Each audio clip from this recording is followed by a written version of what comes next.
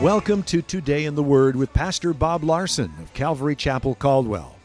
Pastor Bob will be with us in just a few minutes, but first we'd like to let you know that Calvary Chapel is located on the corner of 10th and Everett, across from the library in downtown Caldwell. We have two Sunday morning services at 9:30 and 11:30. If you prefer Saturday nights, we have a Saturday night service at 7 p.m. We also have a midweek service Wednesday night at 7 p.m. You can watch Today in the Word on Sunday mornings at 10 a.m. on ABC, Channel 6.1. Join us as we broadcast Calvary Chapel Caldwell's Sunday morning church services, where Pastor Bob teaches you how to apply the truths in your Bible to your everyday experiences so that you might enjoy a better life. How do you get clean, spiritually speaking? Well, 1 John 1:7 says, if we walk in the light as he's in the light, we have fellowship with one another. And that Greek word for fellowship is what? It's been around since the 70s. Every Calvary Chapel person knew about it. Koinonia, right? And so they used to call small groups koinonia groups because the word koinonia means close relationships, right? Closer than your family. And he said, if you walk in the light as he's in the light, you have fellowship with other believers who love God. And the blood of Jesus Christ, his son, cleanses us from all sin. So when you love the Lord and you're walking in the light, you're going to be going to church, you're going to have close relationships with godly people, and the blood of Jesus Christ cleanses us from our sin. So when we come, how do we get cleansed? Well, he tells us the very next verse 9, 1 John 1:9. If we confess our sin, that's with our mouth, he is faithful and just to forgive us our sins and to cleanse us from all unrighteousness. So we simply confess and say, Lord, I agree what you say is true about sin, and forgive me, cleanse me, and help me to follow you. Help me to do what's right. And that's what God wants for us to do. Now, obviously, the church at Corinth was not doing that. They were coming to church saying, yeah, everybody do whatever sin you want. It's all cool. And Paul's writing them saying, it's not cool. Verse 9, I wrote to you in my epistle not to keep company with a sexually immoral person. So he's saying, keep company. That means close relationship. So if you walk in the light as he's in the light, you will have close relationship with other godly people. But he's saying, as a Christian, I already told you, don't hang out with, people who are blatantly, openly in sexual immorality. In 1 Corinthians 15:33, it says, do not be deceived. Now, what does that mean? He's saying to Christians, don't deceive yourself. Evil company corrupts good habit. You can love God, have sincerity in your heart to want to do what's right, but you hang around people that are doing the bad things, sinful things, they're going to influence you, right? Now, it took me 2 years to figure that out. I would go to my friend's house before church and say, hey, let's go to church. And they'd all be getting high and doing drugs. And they'd say, oh, just wait for us to finish up and then we'll go. And sometimes they would go. It was quite a spectacle. But sometimes none of us would go. Because by just sitting there and waiting for them, pretty soon I was like, whoa, I don't think I should go to church now, just sitting here with you guys. Anyway, and I just didn't get that who you hang around with affects your life. And so Paul's telling this church in Corinth, he's just saying, look, you guys are confused about church. And so he says in verse 10, yet I certainly did not mean with sexually immoral people in the world, he's saying heathen people, or with covetous or extortioners or adulterers, since then you would need to go out of this world. So he's saying, I'm not talking about non-Christian people in the world. He's saying, look, he's not saying don't hang out with them because then you'd need to leave the earth because, the world's full of immoral people. But he says in verse 11, but now I have written to you not to keep company with anyone named a brother or a Christian who is sexually immoral or covetous or idolater or revile or a drunkard or an extortioner, not even to eat with him. Now, he's saying don't hang out with people who are sexually immoral or drunkard. He's saying you're not supposed to hang out with those people. If the church is ordaining getting drunk class, then, when I first got saved, I had a friend who lived in Sun Valley, and he told me that when he first got saved, he went to this church in Sun Valley, and they would go over to his house, have Bible studies, then get high, smoke some weed, and then drink some beers and get drunk. And I was like, what kind of church was that? Anyway, but it was the kind of Corinthian church, right? The kind that's confused and doesn't understand what the Bible says. Now, so what he's saying is, he's not talking about like a brother or sister in the Lord who struggles with sin. Everybody struggles with sin. Let's just clarify that. There are no perfect people in this room. Everybody has issues. Whatever it is, everyone sins. But what he's talking about is openly, blatant sin where you're proud of it and you don't care what the Bible says. And somebody talks to you like, I don't care what you say or what anybody says. I'm going to do what I want. I'm going to sin, and I'm cool with that. And he's saying don't hang out with those kind of people. Verse 12, for what have I to do with judging those who are outside? He's saying, look, as Christians, we don't judge the world. God's the one who judges the world.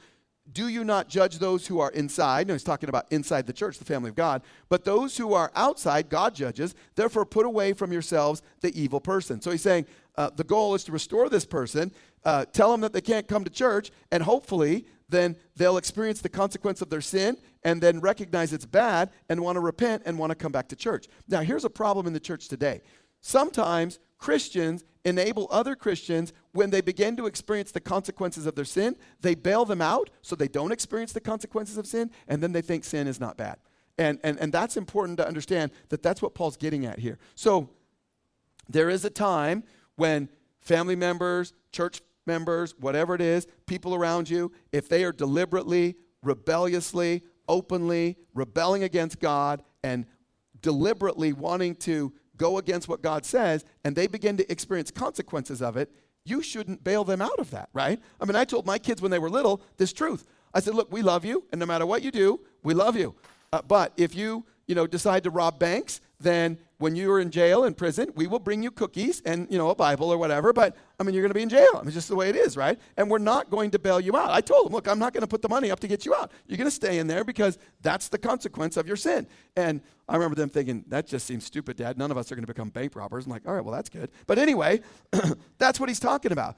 And I think in our society, Christian parents can be guilty of this, right? Their kids get involved in things and they bail them out. And I even had one parent tell me, they said, the worst thing I did was every time one of my adult children gets involved in this sinful thing, then I shell out lots of money and bail them out. And this person told me, I've been doing that now for 10 or 15 years, and now it's perpetuated, and now they think there's no consequences for sin because I bail them out every time the consequences come.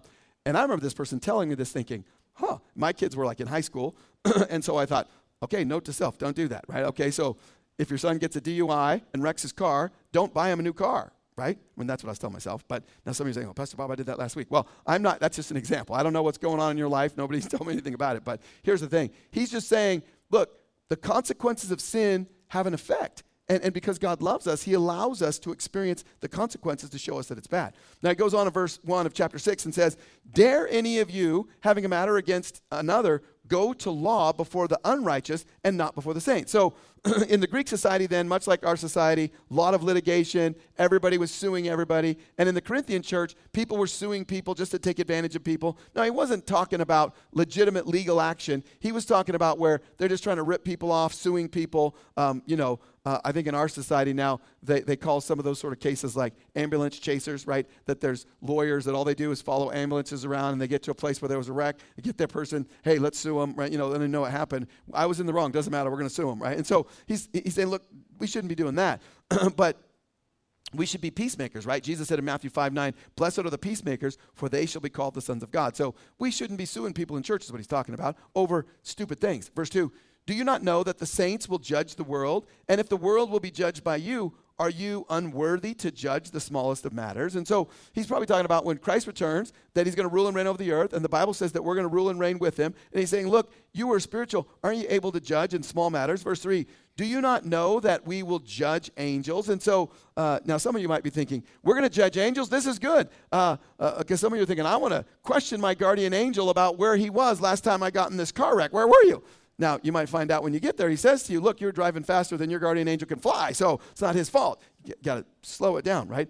Man, I was just in California last week at a pastor's conference, and man, any of you who think that driving here is bad, you just need to get out a little more. I mean, it's like you need to go down there and get in 10 lanes going 80 miles an hour, bumper to bumper, for a couple hours. And then you're like, oh, we came back to Idaho, and we got to the airport, and we drove out to Caldwell, and it literally felt like we were driving out in the middle of nowhere through Montana. I mean, it was like, but it was here. Anyway, right? But, he's just saying, look, that we're God's people, and we need to be able to recognize that we can make judgments on things because we have the wisdom of God. Verse 3, how much more things that pertain to this life? If then you have judgments concerning things pertaining to this life, do you appoint those who are least esteemed by the church to judge? Now, I think he's talking about the secular judges when he's talking about the least esteem, and he's saying,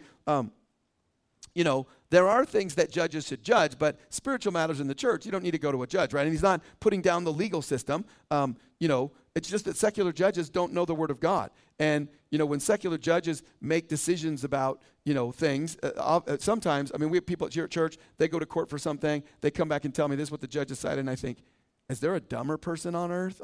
What kind of judgment was that? And any of you who've been involved with it have probably heard those sort of things. But the Bible says in 1 Corinthians 2:14, But the natural man does not receive the things of the Spirit of God, for they are foolishness to him, nor can he know them because they are spiritually discerned. So, the secular government, judging, legal system, that has its place. And in our country, it started out by Christians with biblical values. That's why, a lot of the Ten Commandments are against the law.